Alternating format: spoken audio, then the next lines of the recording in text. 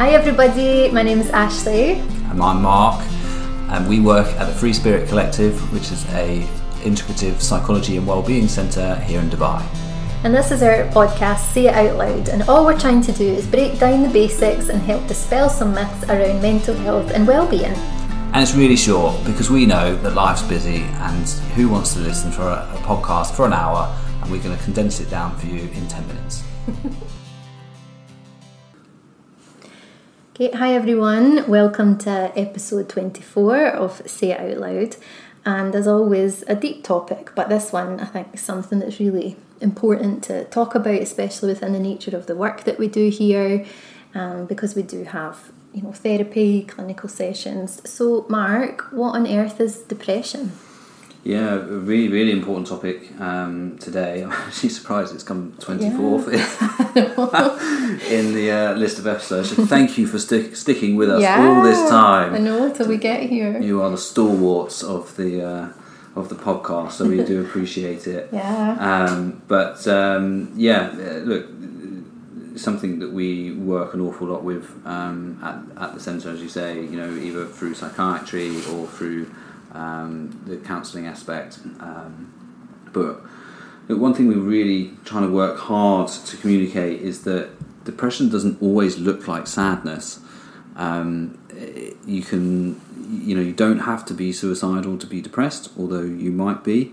But there's lots of different symptoms that kind of come together, and there could be low mood or sadness, but then there could be feelings of hopelessness and helplessness, or having low self-esteem, guilt-ridden. If you're irritable and intolerant of others, you might not necessarily associate that with depression, but absolutely it can be, or having no motivation or interest in things, or if you're struggling to even make decisions. Like, there's lots of different sort of components that come together sometimes to create depression, and I think people have also become expert actors in various settings, and you as a listener may also be an expert actor, and there's been lots shared in this kind of movement, I guess, on social media, particularly around those that unfortunately died by suicide, and showing pictures of them like laughing and engaging in the world, and often only sometimes hours or days in the lead up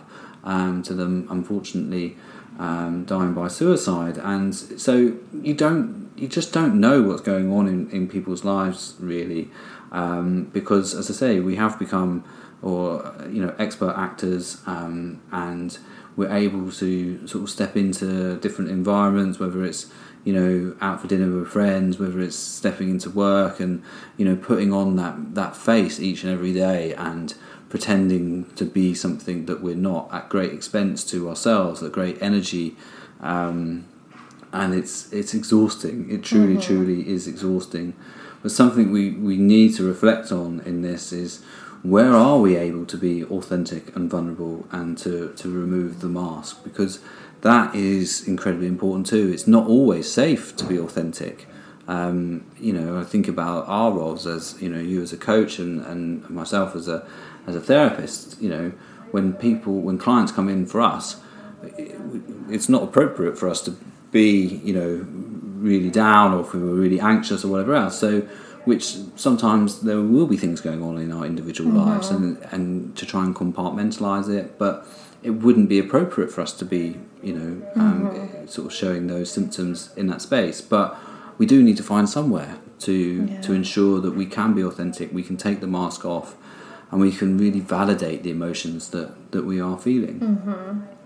And you're right, and also I think having conversations like this are so important, because I find that with depression it's such a deep topic to wade into, and often there's a group of people, or some people that sit and think things like, oh, someone else has got it worse, or I'm just I just feel tired, that's why, or they kind of deny the feelings in themselves. But the more conversations we have like this, it's like, well, actually it could be depression, and having conversations with professionals around you that can be like, you don't need someone to give you permission. Basically, there might be things going on and you're just denying it or doubting, but actually it could be that. That's it.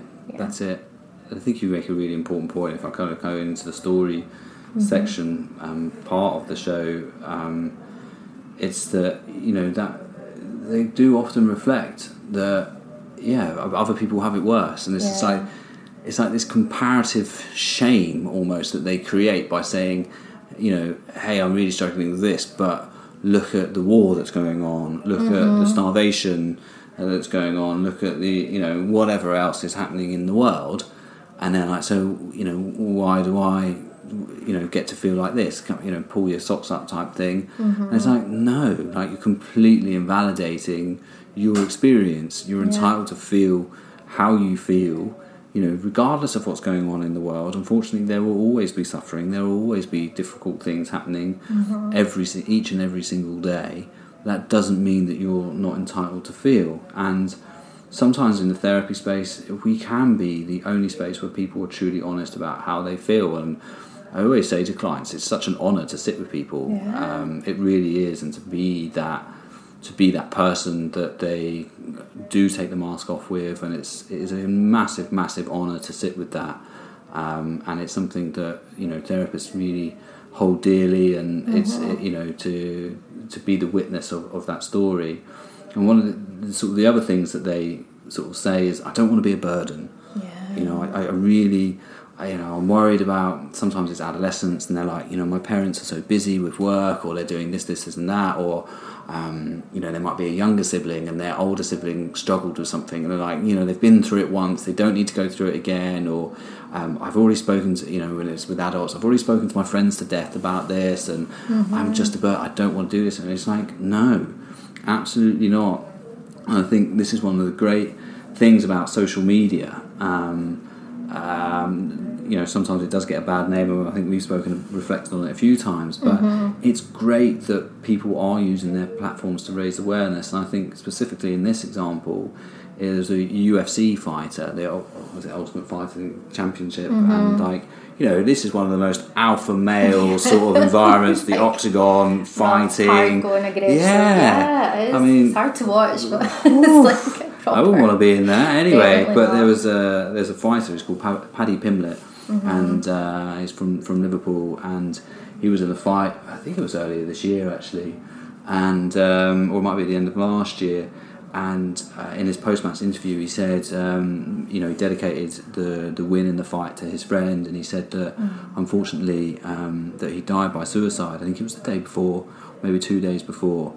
And he said, you know, particularly as guys, as we do struggle to reach out sometimes. And he said, I'd rather have a mate cry on my shoulder than attend his funeral the next week. And it was such a powerful message. And I'm just thinking, you know, what an amazing thing to do, to stand in the octagon, like, you know, you've just had, you know, I can't imagine the adrenaline that he must be feeling as a fighter in that moment, and everything else that's going on. And he has stood in front of, I don't know, 30, 40, 50,000 people and given such an important message. Like, it's such a helpful thing. So yeah, we really need to keep raising that awareness, keep encouraging people to find their voice. I didn't know that until you told this story. I hadn't seen it, but I got kind of goosebumps there. Like, God, what a powerful is the word. Like, it's poignant. It really is, and particularly as guys, and for any guys that are listening, we need to get better at it. We really do. We've become such sort of islands, and we don't reach out, and we think, you know, we need to be the alpha male and the strong one and all that, and it's nonsense. It is utter nonsense. The biggest strength that we have can be to reach out and to say, I'm not okay, and we have to keep reinforcing that message. Such a brave thing to do, isn't it, as well? Like, it takes a lot of courage. So any practical takeaways when it comes to this? Like, I think something you can do kind of for yourself almost is, there's this movement in the US, a chap called Ashanti Branch, and he's got the Million Mask movement, and I really, really like it. He goes into schools a lot, and he does this work about sort of finding your authentic self, and he's got this sort of very, very simple exercise where you have your inner self and your outer self. So there's two masks sort of side by side, and then one of the masks as your outer self, you write down how you portray yourself to the world. You know, it might be outgoing, you know, bubbly, energetic, happy, you know, whatever else that we feel that we have to portray ourselves in the public domain. And then we have this inner mask, and it's how do we actually feel and it can be sometimes, I can feel anxious, I can feel scared, I can feel vulnerable, whatever. And then sort of identifying, the two different ways that you kind of feel and what's going on, and where am I able to portray this inner self more? Who can I communicate this to? Who can I make sure that I can spend time with and sort of, acknowledge this inner self that is there and validate it and seek the support that I need. So actually doing that as an exercise for you and as an individual can be really helpful to kind of decipher the two. I love that. I've never heard of that before, the Million Masks movement. Like at any age, whatever stage you're at, how useful is that? It's such a nice task to do. So as always, let us know if you do the tasks, how it worked for you.